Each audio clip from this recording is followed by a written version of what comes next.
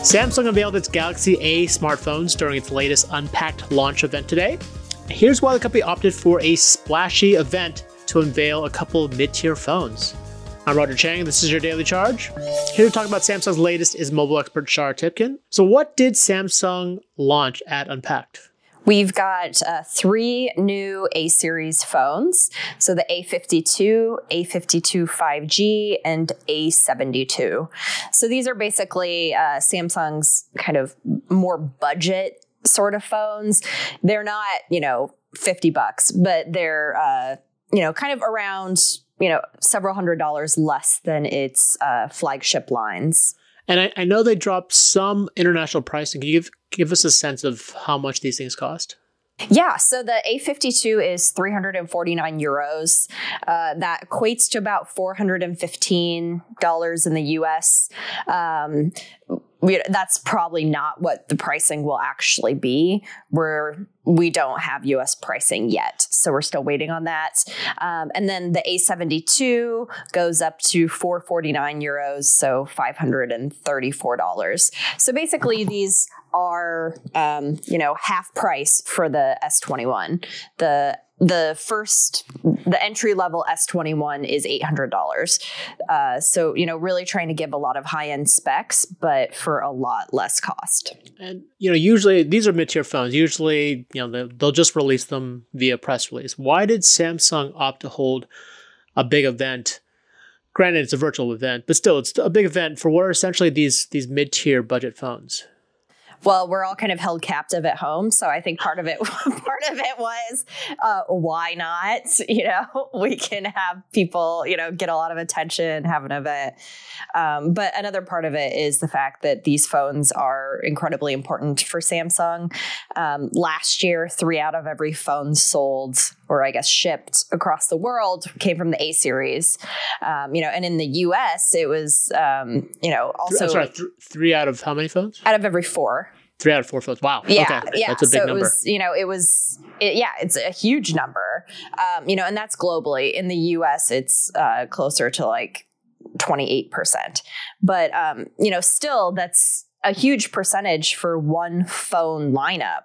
And these aren't the phones that Samsung pushes as its greatest and, has these huge events for it. And, we see ads everywhere. So, it's just showing how much people care about the price of these devices that they're going to be buying. Yeah, and even that 20% number in the US is pretty impressive considering they didn't do much marketing for this last year, right? Like there wasn't an event for this and they just sort of released these phones. And I think it was last year the first time they released A-series phones in the US? Last year was kind of, their first big push with these. They've had these overseas for a long time, but they haven't really had a huge push here. Here, like their focus has been the S21. They're just high-end phones. This is a market where there is more appetite for pricier devices. Last year was the first year they kind of, launched a full lineup here. They had several devices that ranged from 110 up to, 650.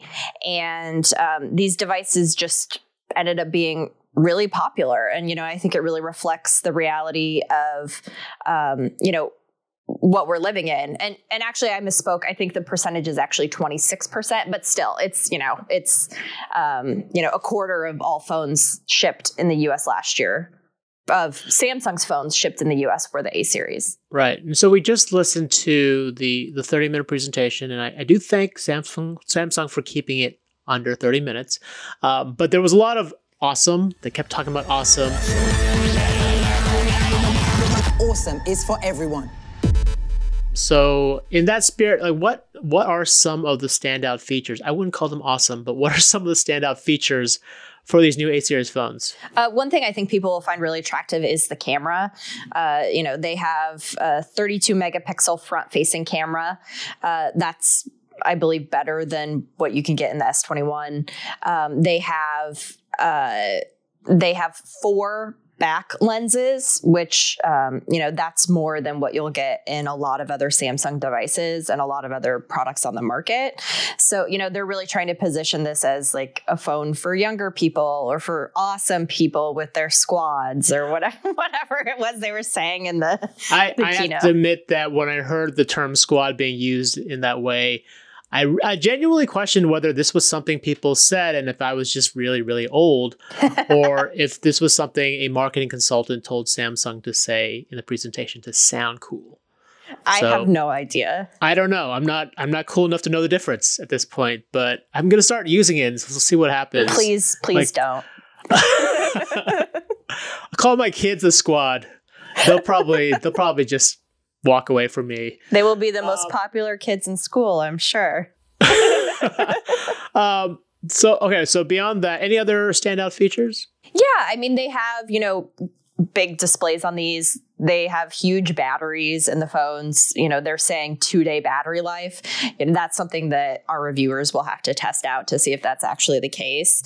It's getting a lot of the same things with the other Galaxy lines. So like 3 years of Android updates, 4 years of security updates, which is acknowledging that people are holding on to these phones for longer. Like now in the US, people are keeping their phones for about 3 years. And that could probably get even longer as we're seeing devices aren't really changing all that much.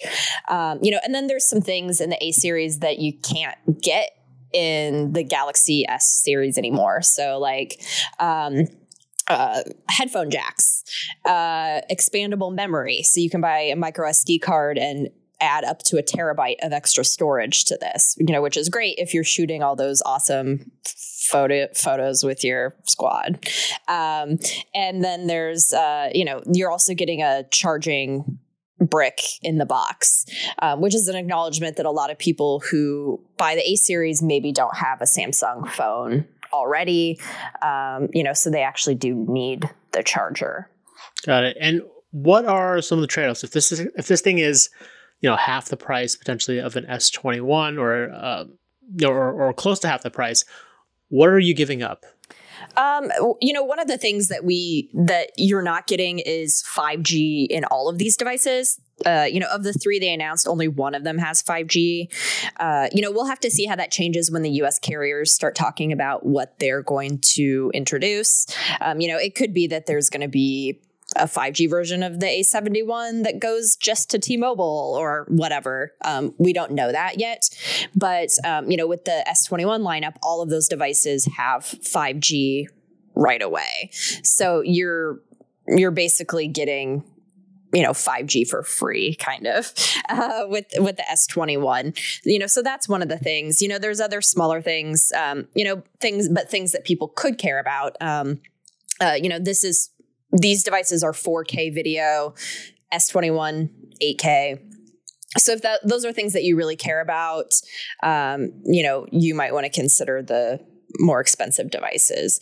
But generally these phones the new A series phones do have a lot of, higher end features that are not found commonly in more mainstream priced devices.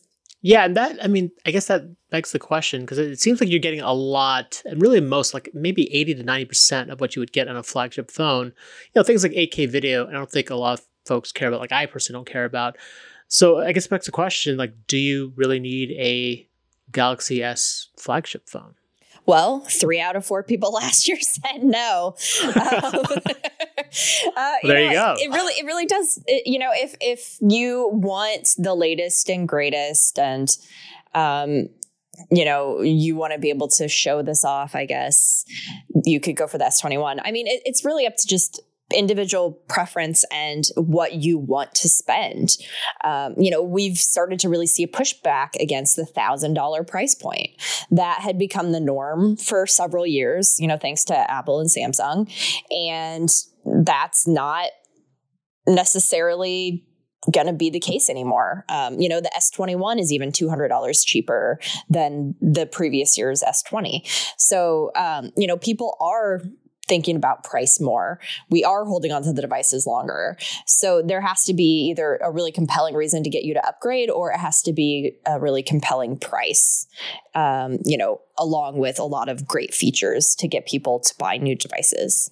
Got it. And the other news is Samsung essentially confirming, I think at a shareholder event yesterday, that there wouldn't be a new Note phone. So in the spirit of this conversation about the fact that we're kind of changing things up and probably looking at price as a more important factor, do you think that the Note is gone completely? Do you think this is sort of a blip for the year, given that we're still in these uncertain times? What do you think is the ultimate fate of the Note? I don't think that they said it's gone forever. I think that they said they're still going to take care of their Note fans. It's just that they're not going to have one this year. There's probably a lot of considerations that went into that. People being price conscious, coming out with a lot of these more mainstream devices. And then the fact that there is a major chip shortage going on. It is, basically demand is huge, and the factories that build these chips can't keep up with what is needed. We talked to Qualcomm's incoming CEO recently, and, this is something that he talked about and said that, it's affecting phones and it's affecting Samsung. So it could be a decision where they're like, okay, well, we can't get as many components as we need to have all of these various phones. So we're going to prioritize our best sellers and steer the components to those. We could see them coming out with another FE model this year. That was something that Samsung told me that they want to do. They want to continue that lineup.